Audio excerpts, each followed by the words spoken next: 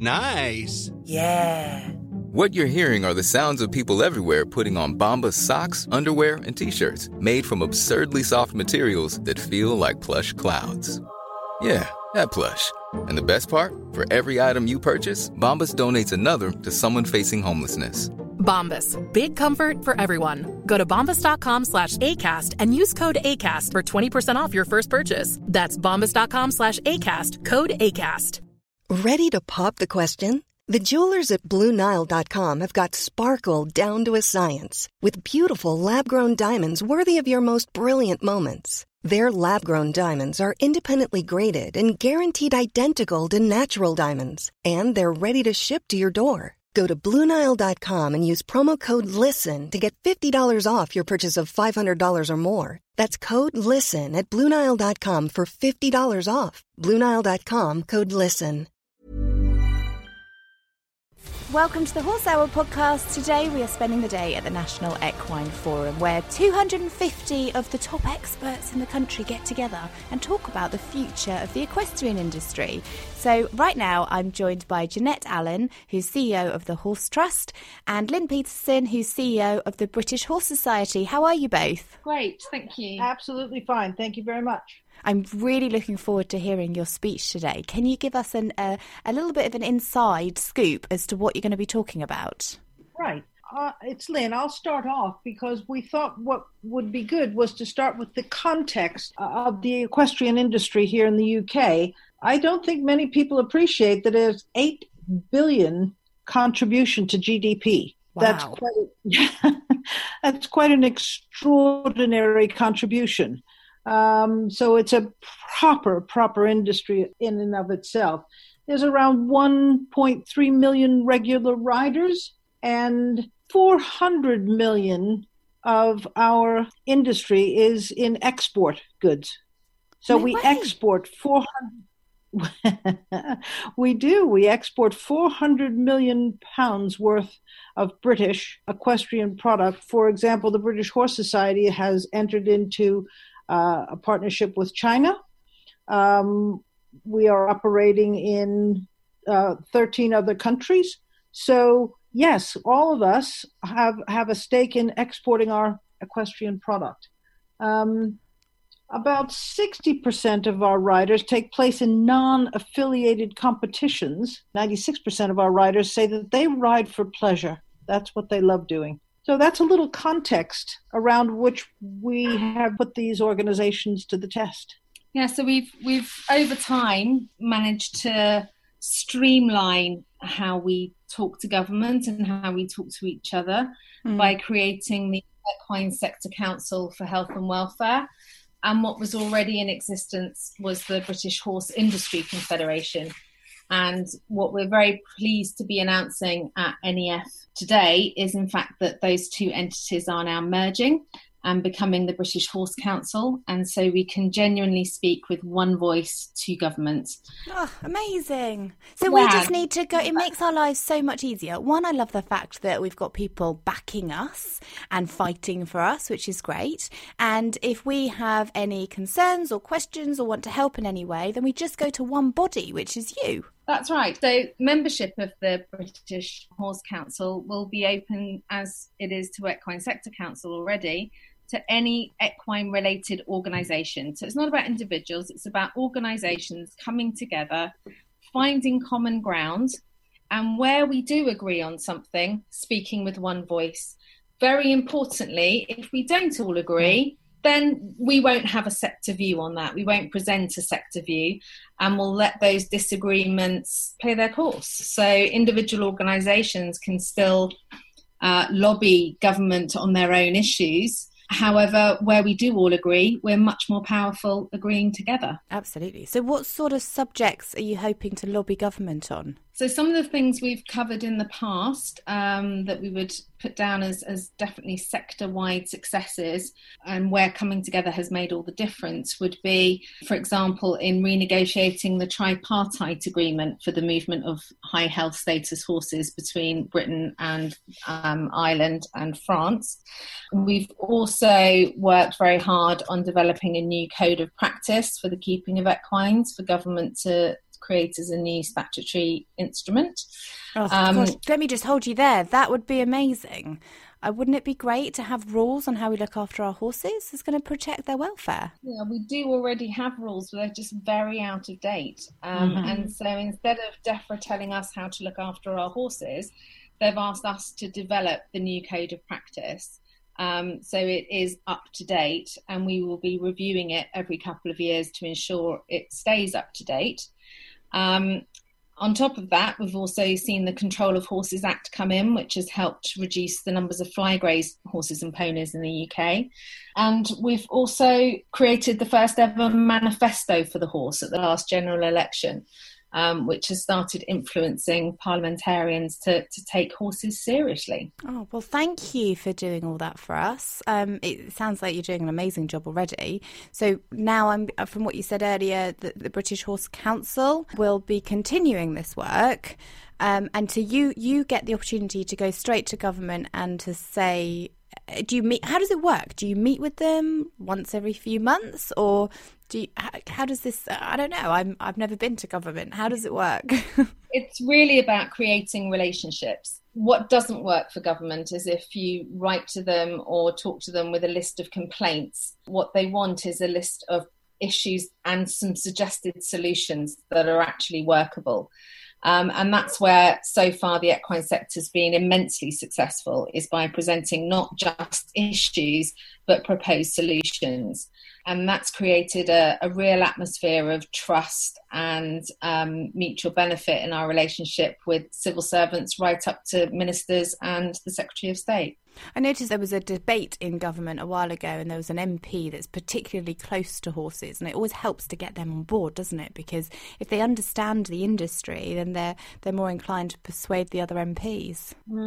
We've in the last sort of 18 months, 2 years, done an excellent job, all of us, in reviving something called the APPG, which stands for the All-Party Parliamentary Group for the Horse, which is a way for us as the equine sector to inform MPs of what is important in the industry. So we had a large group of MPs join us for the discussion about business rates and how business rates were affecting the equine industry, riding schools and all manner of people who were then subjected to the new business rates.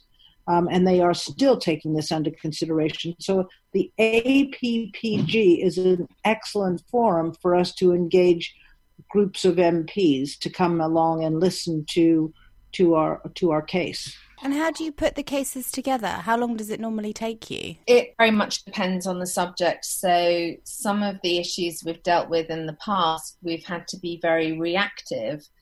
For example, with the horse meat scandal, we had to all move very, very quickly to pull together what our consensus view was as to how we should be identifying horses better, and how we could ensure that kind of behaviour didn't happen again. Also with fly grazing, that's a longer term problem. So a number of organisations built up a very formal case with statistics, etc., and presented that case to government. So sometimes it's as small as a conversation, other times it's very formal meetings, but mostly it's just about keeping that communication channel open. And it's not just us talking to government, it's us taking government's messages and consultations and sending them back out to the grassroots of the equine world and make sure everyone gets a chance to have their say. It's great that those conversations are taking place, and I'm still fascinated by what Lynn said in the beginning about us exporting £400 million worth of product. I just think that's insane, and I think our in an amazing way, and the perception sometimes for our industry, you can tell me if you're hearing this as well, is that it's an elite sport where we all have lots of money, and so we can't get support, we can't get funding because everyone thinks that we've got loads of money. When actually we don't. We're all breaking our necks to try and break even. So with the business rates making it harder and with the lack of government funding, are those things that you will be able to try and negotiate? Well, our experience is that the rest of the world remains very, very hungry for British product. And equestrian product is very highly sought after.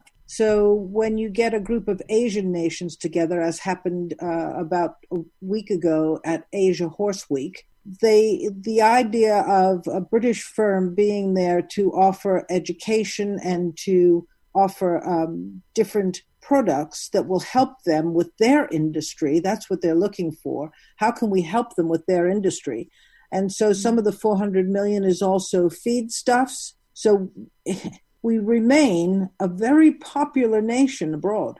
I'm not surprised. I'm so proud of being British. And when you see the quality of work that's produced and you see the saddle makers and from people that have, what's really fascinating is people that have never had a business background.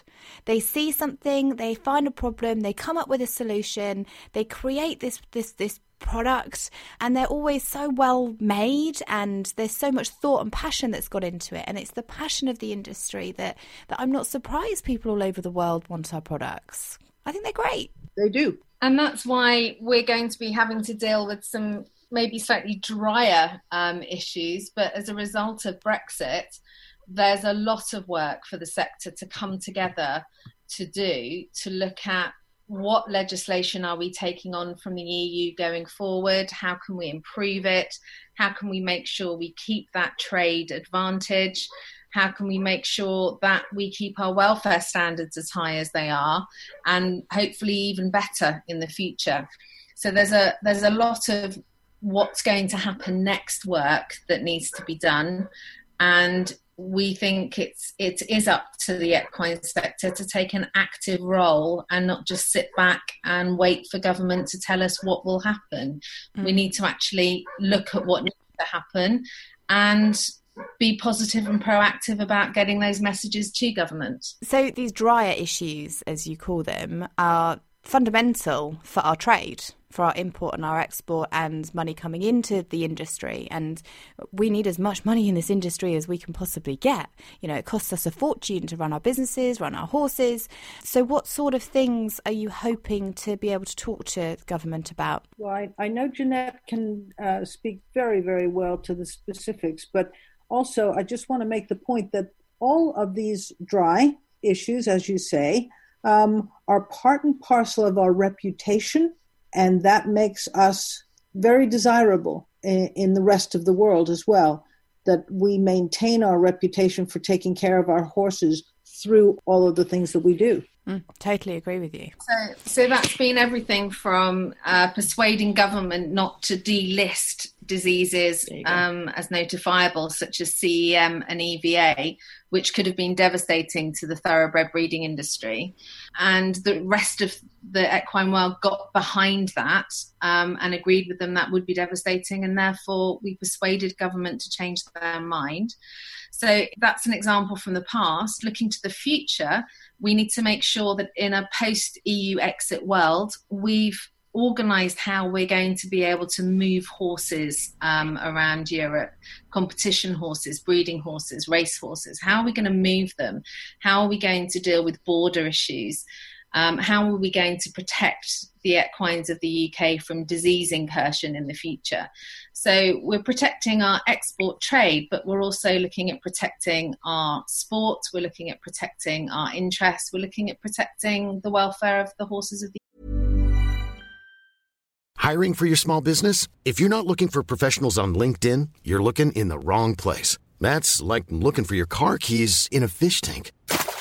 LinkedIn helps you hire professionals you can't find anywhere else, even those who aren't actively searching for a new job but might be open to the perfect role. In a given month, over 70% of LinkedIn users don't even visit other leading job sites. So start looking in the right place. With LinkedIn, you can hire professionals like a professional. Post your free job on linkedin.com/people today.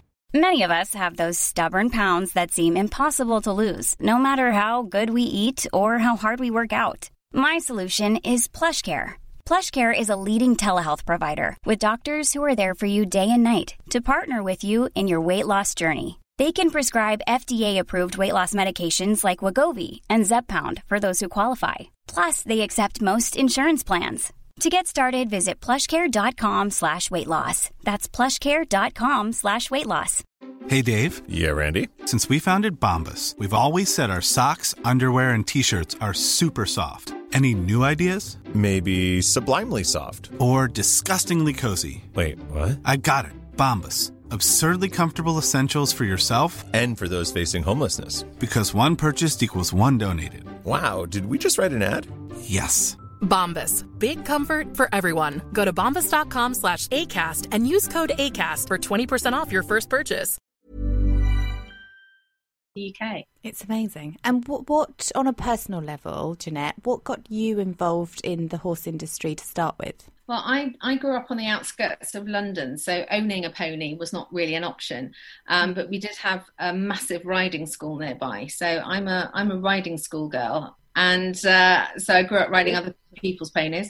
But yeah, I've just always had horses in my life, and I'm absolutely passionate about animal welfare in general. And for me, being efficient, being effective, having real outputs, that is just so much more important to make sure we work together than for everyone to worry about competing with each other in our world. Actually, we're much stronger if we stand together, and we can achieve so much more. And are you working with the British Equestrian Federation on this? Yes, they're part of the British Horse Council and have been part of the Equine Sector Council and the BHIC. So they're very much part of this. All the main sort of subsectors of our world are so racing, breeding, sport, leisure riding, veterinary, welfare, research, even enforcement.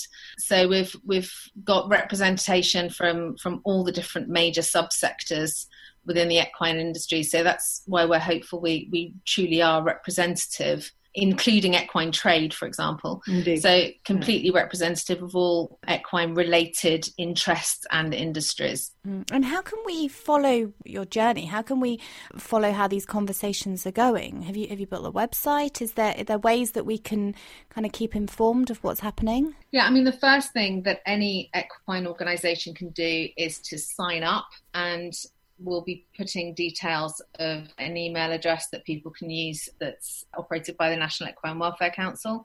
And you can join the British Horse Council, or as we say, join the conversation by signing up to that list. That will ensure you get told when meetings are happening, what's on the agenda. We'll push government consultations out to your organisation. So that two-way street happens by firstly getting in touch with that email address.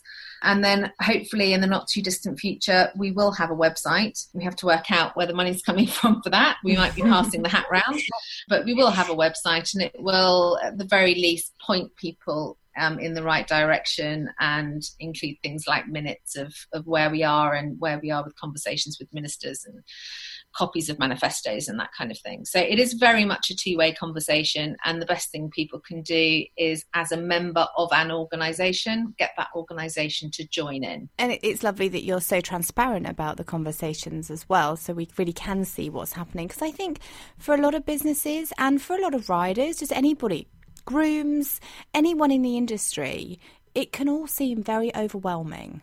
And at grassroots level, we're just getting on with our daily job of mucking out horses and, trying to make a living. And you feel really powerless that all these decisions are being made and we don't actually get a say in it. So, and with lots of different councils, you don't even really know who to turn to. So I really think it's a great idea what you're doing. And I will be signing up to the British Horse Council. I just want to say thank you, because it feels like we have somebody protecting us, which, like I said, it can all seem a little bit overwhelming on a day-to-day basis. Yeah, and I think that's a really important point, Amy, to be honest. Some of these very big things might not feel relevant to individuals with their own horse, but actually it becomes very relevant when there's an equine flu outbreak. That's going to affect your horse.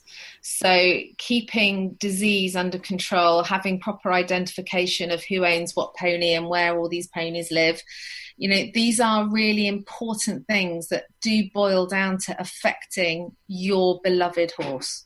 And that's what we need to do. We need to always remember it's not just about trade, imports and big numbers. Our relevance needs to boil down to the horse owner and their beloved horse. Remember those 96% of the riders riding for pleasure. They have to have a place to ride. They need their bridle ways. They need people on the roads to respect them. So as Jeanette says, it does come down to the individual rider and all the work that's going on behind the scenes to protect them, keep them safe. Thank you. Is there anything else you'd both like to add? This new British Horse Council is going to work extremely hard to bring horses back into the mainstream consciousness of the public. Brilliant. Let's get people really engaged in horse riding because, you know, it offers so much. The industry just doesn't just offer pleasure riding. You know, it offers money into the economy. It offers jobs. You probably know this, but I heard the other day that I can't remember which one it was. Which discipline it was, but maybe it's the industry as a whole, we're providing 25,000 jobs a year. Yeah, I mean, as part of the rural economy is absolutely key as an employer and as a producer of money moving around the rural parts of this country, and that can't be underestimated. No, an interesting thing that I'm struggling with at the moment, and I'm not sure you might be able to. You might have advice on this, is that it's somehow, not only do we have to work with government, but we've also got to work with our local community. We have to work with our farmers. In my area particularly, the farmers own all the land and they hate us. They hate horsey people. So trying to find somewhere even to the level of keeping your horse is quite difficult. So if we can build a really strong, positive view on equestrians, that, you know, we're not just going to cause a load of problems, you know, we're actually bringing a lot of good into the country, which as equestrians we know we do. But if the wider market can see that as well, then it's only going to benefit us. So I guess that even goes down to equestrians being as basic as being polite. Yeah, I mean, certainly from Lynn's point of view, she would get very cross with anyone who didn't thank a car driver for behaving well. But on a national level, just to go to the farming community, we've already made some significant strides forward by working with the farming and rural community on the Control of Horses Act, because it was their land that was having ponies being fly grazed on them. And under the old Animal Act, they were stuck with those responsibility for those horses and ponies for 28 days, which is totally unacceptable. Now the Control of Horses Act has brought that down to 4 days. Now just the equine world could not have got that through without the support of the countryside community and landowners and farmers. So they've seen that we're also here to help with some of their problems, and that openness is continuing, and we're still working with the livestock owning communities and land owning communities to this day. That's amazing. Well, thank you both very much for your time. Thank you for being at the National Equine Forum, and we can't wait to hear when you get your website set up. Good. Thank you. We'll let you know. Bye. Thanks so much for listening. I hope you enjoyed this episode. You can catch all the podcasts from the National Equine Forum on their website. Just head to nationalequineforum.com and you can see them on our website, horsehour.co.uk. I hope you enjoyed the live stream and getting involved in the conversations, asking your questions to the panel and to the speakers just by using #horsehour, #NEF. You'll be able to replay the videos from the forum if you just have a look at their website and their YouTube channel. Now, this event wouldn't be possible without the friends of the forum. Our corporate friends are the Blue Cross, Dodson and Horrell, the Donkey Sanctuary, Hadlow College, New Shule and SEIB Insurance Brokers. Along with individual friends, thank you so much to everybody that takes part in the National Equine Forum and organising it and making sure it's super successful every single year. We'd also like to say thank you to the forum sponsors, BETA, British Equine Veterinary Association, the British Horse Society, Bransby Horses, the Jeffreys Scholarship Trust, Bedmax, HBLB, Red Wings, Weatherbees, the World Horse Welfare, the Horse Trust, BHA, which is the British Horse Racing Authority, the British Equestrian Federation, and our great supporters, Bully Davy, Craig Payne, NFU Mutual, and we're proud to be supporters of the forum too. Really looking forward to next year. Already there's a date set. It will be the 27th National Equine Forum, and it takes place Thursday the 7th of March 2019. I can't believe we're talking about that already. So pop that in your diary, 7th of March next year. So I hope you enjoyed this year's National Equine Forum. I'll speak to you soon. You've been listening to Horse Hour, Join the community on Twitter, Mondays, 8 p.m. UK time, 3 p.m. Eastern by using the hashtag HorseHour. Follow Amy at AmyStevenson1 and subscribe to us on Acast, iTunes, Stitcher and Player FM.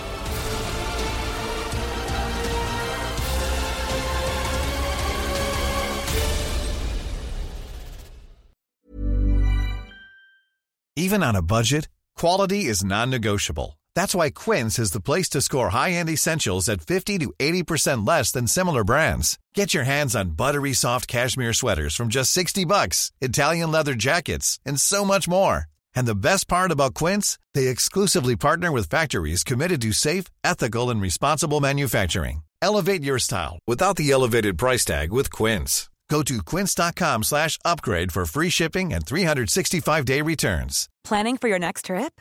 Elevate your travel style with Quince. Quince has all the jet-setting essentials you'll want for your next getaway, like European linen, premium luggage options, buttery soft Italian leather bags, and so much more. And is all priced at 50 to 80% less than similar brands. Plus, Quince only works with factories that use safe and ethical manufacturing practices. Pack your bags with high-quality essentials you'll be wearing for vacations to come with Quince. Go to quince.com/pack for free shipping and 365-day returns.